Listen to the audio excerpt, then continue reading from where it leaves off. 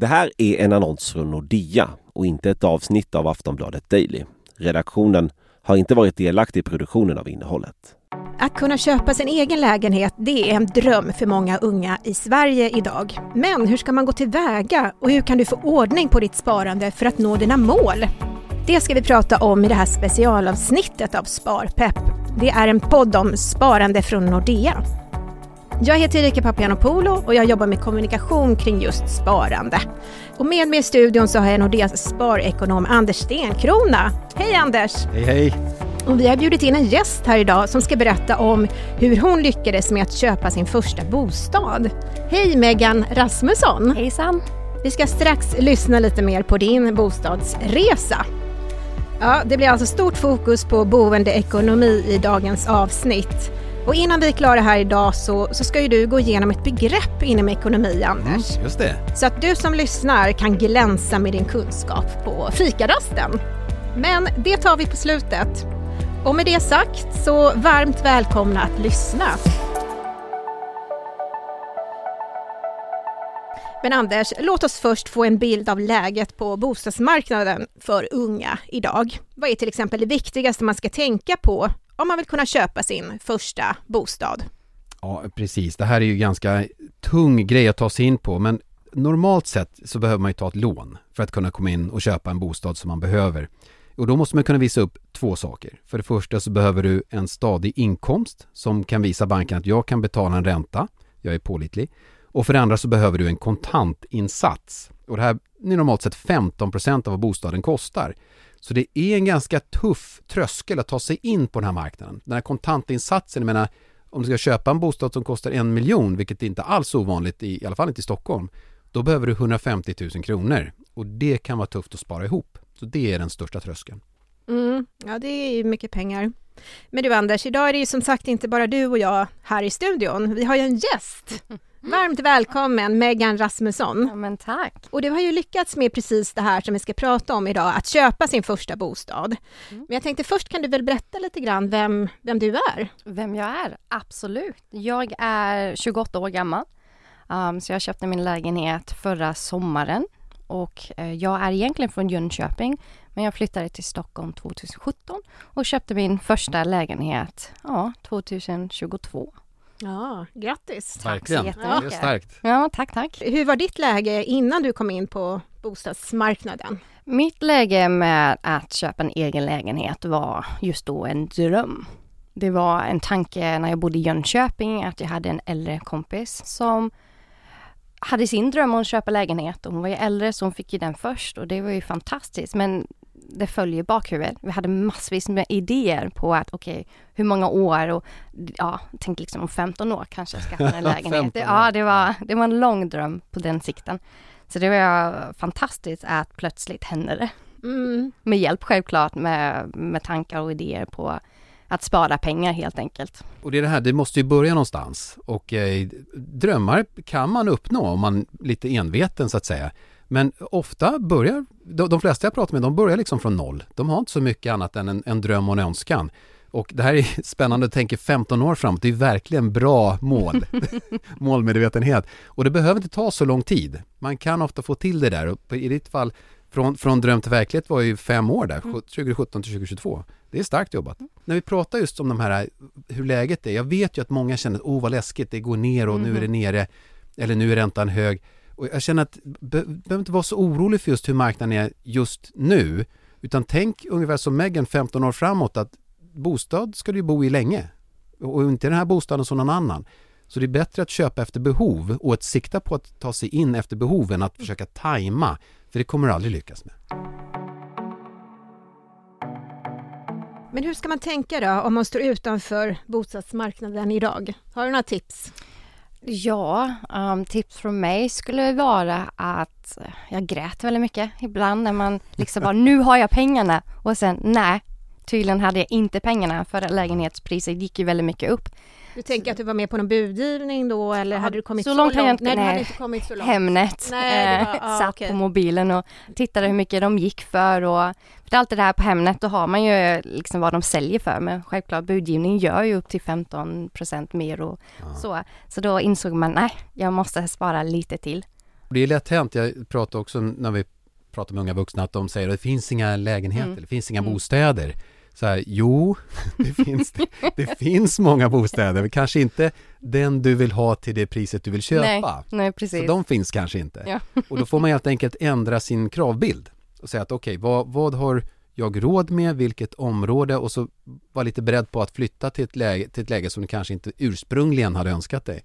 Men var man än hamnar så tenderar det att bli bra. För att det är fint var man än är nästan. För mig störst var att bo så nära jobbet som möjligt. För innan bodde jag längre bort i Stockholm och Västerhaninge, om man känner till det. Och där tog det att pendla 90 minuter en väg. Det är långt. Och så är det så här klockan 5 när man slutar ruschen, när alla åker hem samtidigt som en. Så nej, det var min motivation och mål. Bara det är under 90 minuter så är jag nöjd. Ja, det är bra mål. Fanns det en del och Absolut, Täby hade till och med varit närmare tror jag. Men, ja. Men många pratar ju om att man ska börja spara tidigt och gärna redan som barn. Men det är ju inte alla föräldrar som har möjlighet att göra det. Nej. Hur gjorde du? Berätta nu ditt tips. Ja, nej men absolut. Jag är kanske här för att berätta om jag kan göra det, kan alla göra det. För mina föräldrar hade inte möjlighet att riktigt hjälpa. Dock så hjälpte då min mamma och hennes man med 50 000 kronor i slutändan. För det var den här att om jag inte agerade nu så skulle det aldrig hända. Och då var det 50 000 som saknades. Så där fick jag absolut hjälp. Men det här med att spara när man är yngre, det var ju några kronor jag sparade, sen försvann det på lösgodis. Även när jag var vuxen så hände det så också. Så det var när jag ville köpa en lägenhet, då var det dags att spara på allvar. Hur länge sparade du? Under hur lång tid? Jag skulle säga 2020. Det var under covid. Ja. Då började. Då var det att all right, det är dags. Då var jag förlovad och då var man ju 2. Våra inkomster var dock inte så stora, men då var man ändå 2 och tänkte nu är det dags att köpa lägenhet. Den förlovningen funkar inte så då gick jag ju tillbaka i tanken till att nu är jag ju själv igen. Då stannade jag kvar där jag bodde helt enkelt. Det var billigt och bra. Jag hade ett rum med en jättefantastisk person i mitt liv. Hon var jättetrevlig och vi trivdes jättebra. Så då kom jag tillbaka till att då sparar jag pengar själv och ser vad som händer. Men jag tycker det var väldigt klokt hur du liksom försökte se till att du har en låga omkostnader så att du kan spara. Absolut. För det är ju tanken om man ska få ihop mycket pengar under ganska kort tid. Då kan man ju tänka sig hur mycket kommer det kosta att bo i en lägenhet om jag köper den. Då kan man ju testa den ekonomin och spara undan så mycket pengar. Så att man försöker verkligen lägga undan så mycket det bara går. Absolut, och på jobbet när jag jobbar som lärare då får man ju lunch där också. Så jag liksom, när jag studerade då var det man fick fixa lunch själv varje dag. Då blev det ju 7-Eleven, pastasalladsbaren där väldigt ofta. Och då försvann det ju sen.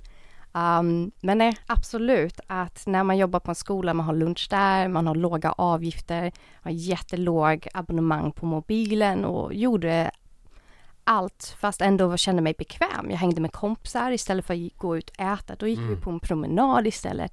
Man kan göra gratis saker, vilket hjälpte jättemycket. Det är väldigt bra, för det pratade vi om lite grann tidigare, Anders och jag, att man har ett mål man ska spara, men man kan ju inte bara gå upp i det, man måste ju fortsätta leva och må bra under tiden också, så att det är ett sätt att umgås, då mår man ju bra och få liksom, Och jag tänker det var smart av dig att hitta billiga sätt att leva. Så att man är lite smart där. Så att man lär sig leva på det man har på fickan. Så att om man sparar, lägger undan, då lär man sig att men det här är det jag har att spendera. Och då blir man lite kreativ och kan hitta på roliga saker som inte nödvändigtvis tar en massa pengar. Ja, precis. En promenad kostar ju ingenting, men det ger ju mycket. Det är bra för en själv och ens kropp och man kan prata med en kompis. Speciellt under sommaren. Ja, absolut.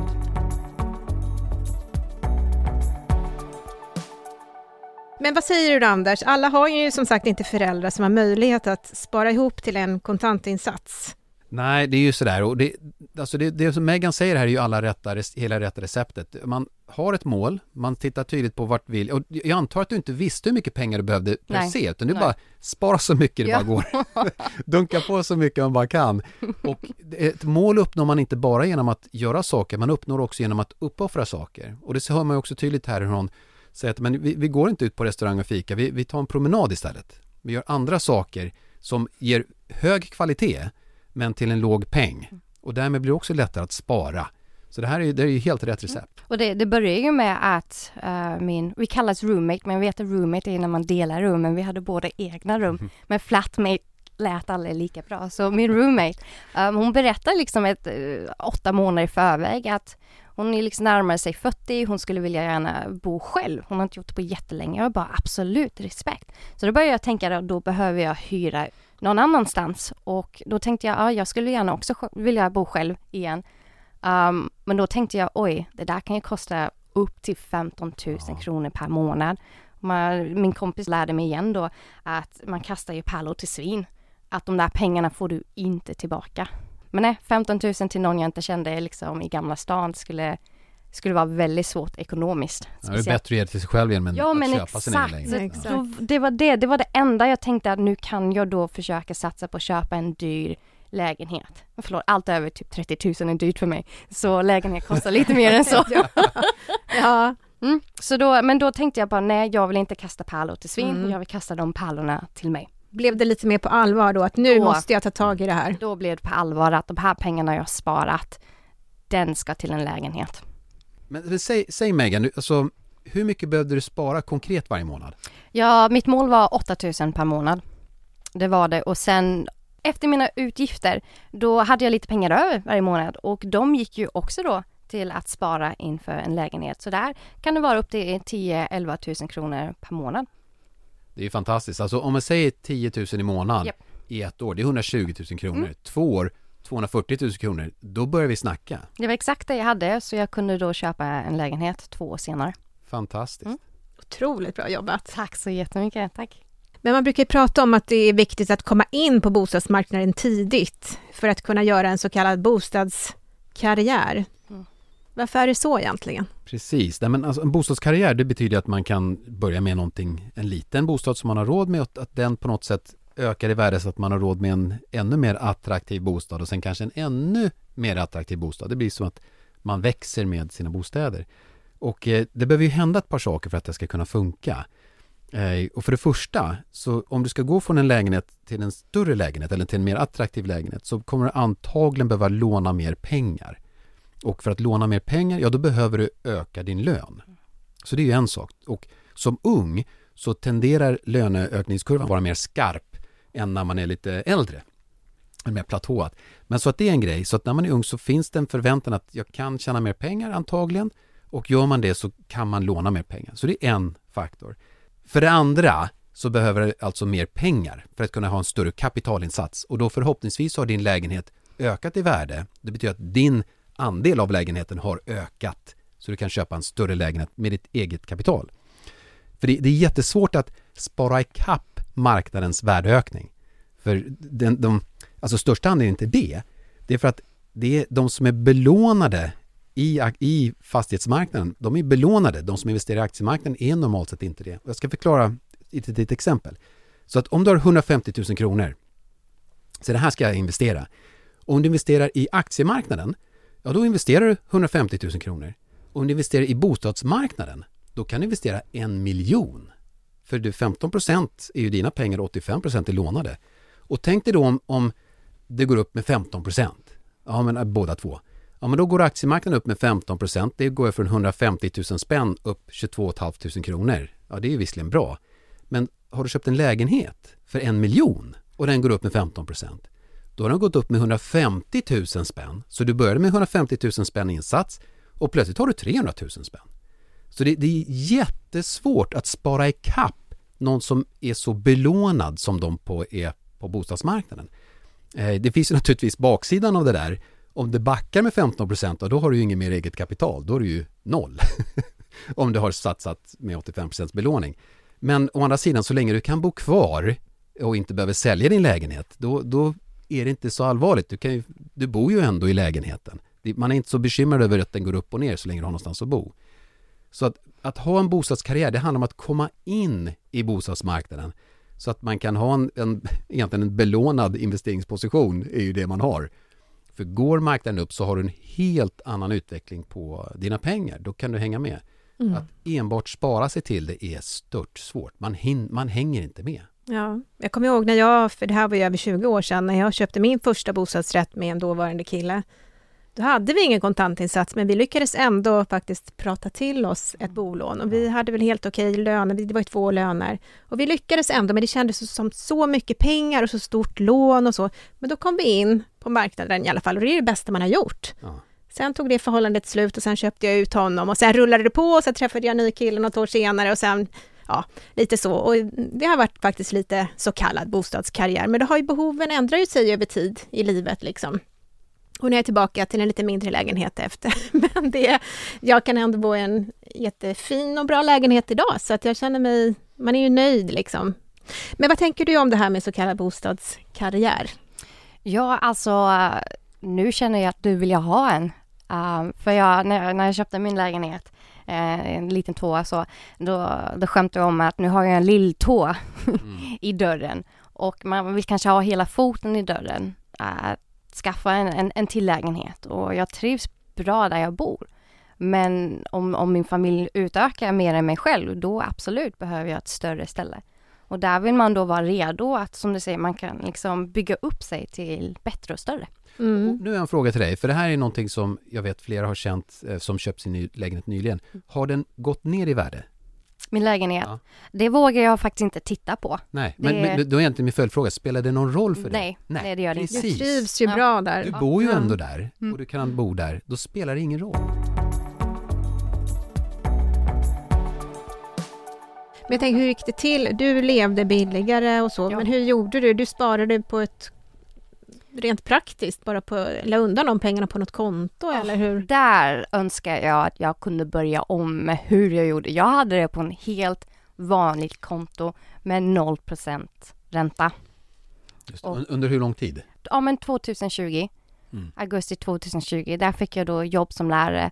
Vad säger du om det, Anders? Ja, alltså på 1 års sikt så är det rätt bra att ha dem i fastränta, liksom något typ av fasträntekonto eller sparkonto. På 3 års sikt så brukar vi tänka att men då ökar sannolikheten att börsen går upp. Så då kan det vara bra att investera pengarna. Så att någonstans där, om man har mer än 2-3 års placeringshorisont så tenderar att vara en bra investering att vara på börsen. Men man ska vara medveten om att det kan gå ner. Ja. Så ja, exakt. För jag har lärt mig det här också, att det finns olika. Och om jag vet att det hade tagit 2 år, då kanske det varit 2%. Men 2% av 250 000 är ju ändå... Det är pengar. Det är en liten peng som hade hjälpt till. I alla fall för att köpa en ny IKEA-möbel till lägenheten. Just det. Men du hade du varit på många visningar innan du hittade din lägenhet? Det var min första visning. Det kändes rätt? Det kändes rätt.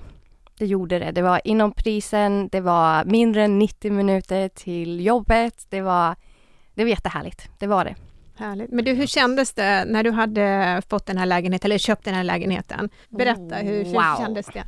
Alltså nu kommer jag ihåg datumet, för det här var så viktigt när man köper lägenhet. 1 juni 2022, då kollade jag på visningen. Och samma dag ringde jag och berättade, men jag är intresserad av lägenheten. Och de bara, vi tänkte det. Du var rätt för den här lägenheten. Jag bara, yes. Och jag tänker mäklaren säger det till alla. Men jag tog det väldigt personligt och bara, den här är min. Och vi skulle skriva på kontrakt på fredagen redan. Och det här var ju då, jag hade inte fått något lånelöfte ännu. Och jag vet att det är jättesnabbt att få lånelöfte från min bank. Och det var inte Nordea. Jag bytte till Nordea för det här var så jobbigt. Jajamensan. Eftersom det var accepterat pris. Lånelöfte är ju då att hur mycket pengar är du villig att betala? Är du säker att du har de här? Nu visste jag att jag har de här pengarna. De är i mitt konto. Liksom, kan jag få den här lägenheten, tack. Och man måste göra allt det här innan man skriver på kontrakt, självklart. Så då kollar jag med banken, och det jobbigaste med mitt sätt är ju då att jag hade bara 1 års kontrakt åt gången. Så jag menar du jobbet eller? Precis. Så där och som lärare, det behövs ju. Så de var inte oroliga över det. Men banken ringde mig från Jönköping, för de trodde jag skulle köpa en lägenhet i Jönköping. Så jag pratade med 3 personer från den här banken innan vi bestämde. Och då frågade jag, ska jag göra ett lånelöfte? Och de sa, nej men vi hoppar över det steget. Du har redan ditt accepterat, vi hoppar över. Och så frågade jag, men mitt kontrakt, är det här okej? Det här är min lön idag. Jag känner mig liksom att det här funkar. De bara, absolut, var inte roligt. Vi ser det här känns okej. Och sen kom den här kvinnan som faktiskt kunde bestämma om jag skulle få det här lånelöftet eller inte. Och hon bara, vad är det här? Nej, du kan inte få det här. Oj. Jag vet. Och det här var liksom dagen liksom innan jag skulle skriva på kontraktet. Jag tänkte om jag inte gör det. Men hur kändes det? Hur kände du då? Du har ingen aning hur det kändes. Eller den kanske har det, men det kändes tungt. Och jag och några till skulle åka till Gröna Lund den dagen. För att fira att det är liksom sommar och så. Och det vill jag inte göra längre. Så tungt var min själ. Att jag kan inte, de visste inte. Alltså för 2 dagar, ingen visste att jag skulle, mamma och pappa visste inte ens att jag hade inte berättat för dem. Gått 2 dagar, jag ville inte jinxa det och så. Jag tänkte bara, så jag var, om bara tänka på det kommer de här känslorna tillbaka med att det var jättetufft. För tänk om jag inte får det här. Men då hjälpte mäklare till att någon som jobbade på Nordea till att jag känner någon, kolla upp det här. Och då kollade jag bara, hej Megan, jag har hört att det inte gick så bra med det här, hur kommer det sig? Jag berättade, jag hade alla samma papper som jag hade för min förra bank. Han kollade på det, en halvtimme senare kunde han berätta att det var beviljat. Fantastiskt. Inga konstigheter alls. Vad skönt. Och absolut, så jag bara, och det var en halvtimme till innan jag skulle åka till Gröna Lund. Jag åkte till Gröna Lund. Ja, jag åkte till Gröna Lund med de bästa nyheterna någonsin till mina närmaste vänner. Och överraskade dem precis innan vi skulle åka så här läskigt. Åkte du allting också? Nej, alla läskiga? Jag ville överleva. Nu släpper jag allt. Nej, jag tänkte jag ville överleva för att kunna öppna den här dörren. Smart. Och det var tyvärr en lång svar på din fråga. Men den där känslan av att det löste sig. Underbart. Och att jag inte hade brutit något kontrakt eller något, utan jag hade köpt en lägenhet och direkt bara 1 månad efter. Jag vet det kanske dröjer 3 månader, men jag fick lägenheten 1 månad senare. Så 3 juli öppnade jag dörren och min kollega sa, nej kom ut igen, vi filmar här. Så då stängde vi och så filmade han när jag öppnade upp och det var en fantastisk känsla. Congratulations! This is yours. Yeah. Det var det. Och det såg mycket större ut än vad jag hade förväntat mig. För man hade glömt den månaden man hade sett sitt hus för första gången, eller lägenhet. Till de som lyssnar på det här avsnittet, vad skulle du vilja skicka med till dem som är i den här skedet nu, att de drömmer om en egen bostad? Det är absolut möjligt.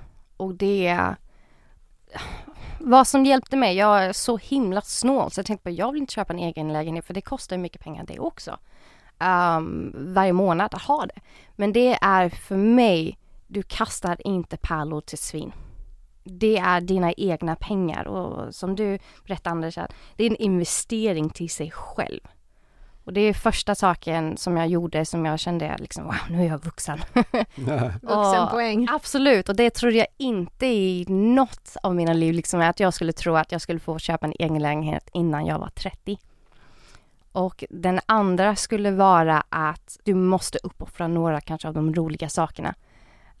Utekvällar, fika, vi älskar ju att fika.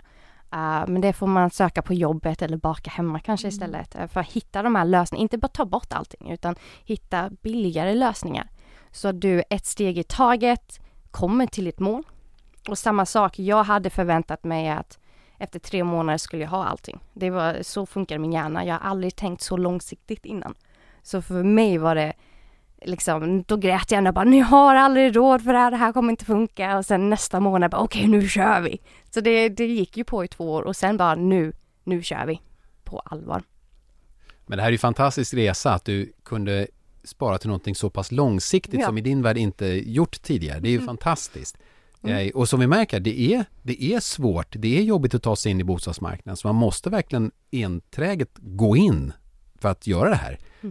Och det är klart, det är inte helt riskfritt, men kan man hantera kostnaderna som du sa där, även när det stormar, då kan man i alla fall bo kvar. Och så får man tänka mer långsiktigt på det.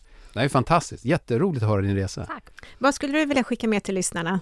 Ja. Vad är dina bästa tips från sparekonomen? Jag blir så inspirerad av att höra det här, men just att den långsiktighet som Megan visar på här, att det tar inte 3 månader, utan det här tar år. Och att man enträget ser till att nå det här målet, det är väldigt inspirerande. När jag tänker tillbaka, det är som sagt, jag började på 0 kronor. Så jag började från 0, fick ett jobb fulltid och jobbade upp mig till en 15% kontoinsats för en lägenhet som jag trivs väldigt bra med. Fantastiskt. Härligt. Bra jobbat. Tack så jättemycket.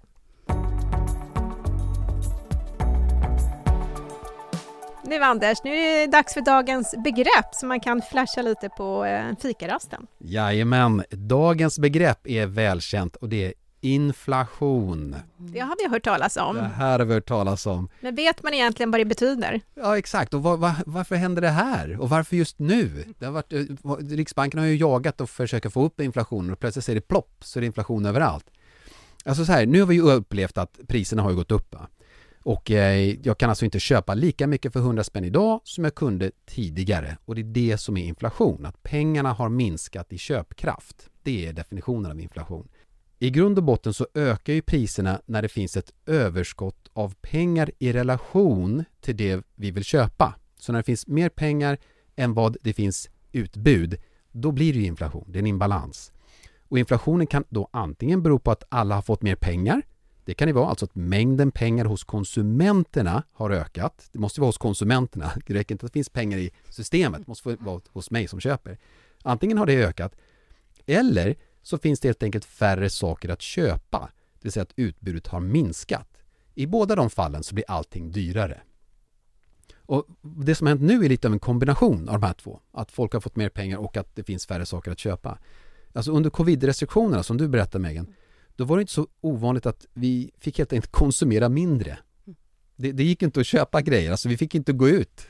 Och det här var i hela västvärlden. Världens bästa spartips. Världens bästa sparskola. Alla bara stanna hemma, gå inte ut på restaurang, gå inte ut på teater, gå inte ut på bio. Och liksom folk köper färre kläder, vem ska se dem? Och liksom man kan inte köra bil lika mycket. Det är klart, många förlorade jobbet på grund av det här. Det var ju väldigt tråkigt. Och marknaden minskade sitt utbud för att matcha den minskade efterfrågan. Så det blev så. Men de som fick behålla jobbet, de hade det relativt bra då. För att de kunde inte spendera lika mycket pengar. Så de sparade upp där, de investerade pengarna och så vidare. Man kunde se att det gick rätt bra på börsen bland annat. Så, 2 saker hände här. Utbudet minskade och befolkningen som behöll sina jobb fick mer pengar över. Så ska man säga båda de krafterna är ju bäddat för inflation. Så när restriktionerna togs bort i hela västvärlden, då ökade efterfrågan snabbare än utbudet hann med att tillgodose det här. Och därför gick priserna upp. Det man tänkte då var att utbudet kommer tillbaka. Det är lugnt. Liksom inflationen är tillfällig. Så sa man. Så sa även jag. Att det här kommer att ordna sig. Men då kom det ett krig. Och det här var inte riktigt väntat. Det var en invasion där. Ryssland invaderade Ukraina. Och det infördes ju sanktioner på rysk gas och olja. Och det här minskade utbudet på just gas och olja. Som används för att producera el. El och transportering, det påverkar allt i vår ekonomi. Allt. Så alltså går priset på allting upp. Så att inflation vi ser nu, det är ju att allt har blivit dyrare för att energin vi har blivit dyrare. Det är bara så det är. Det har blivit mindre utbud utav den. Och då kan man ju fråga sig, varför måste då Riksbanken fortfarande höja sin ränta? Vår konsumtion bromsas ju redan av att allt är så dyrt. Det undrar jag. Varför gör ni det här?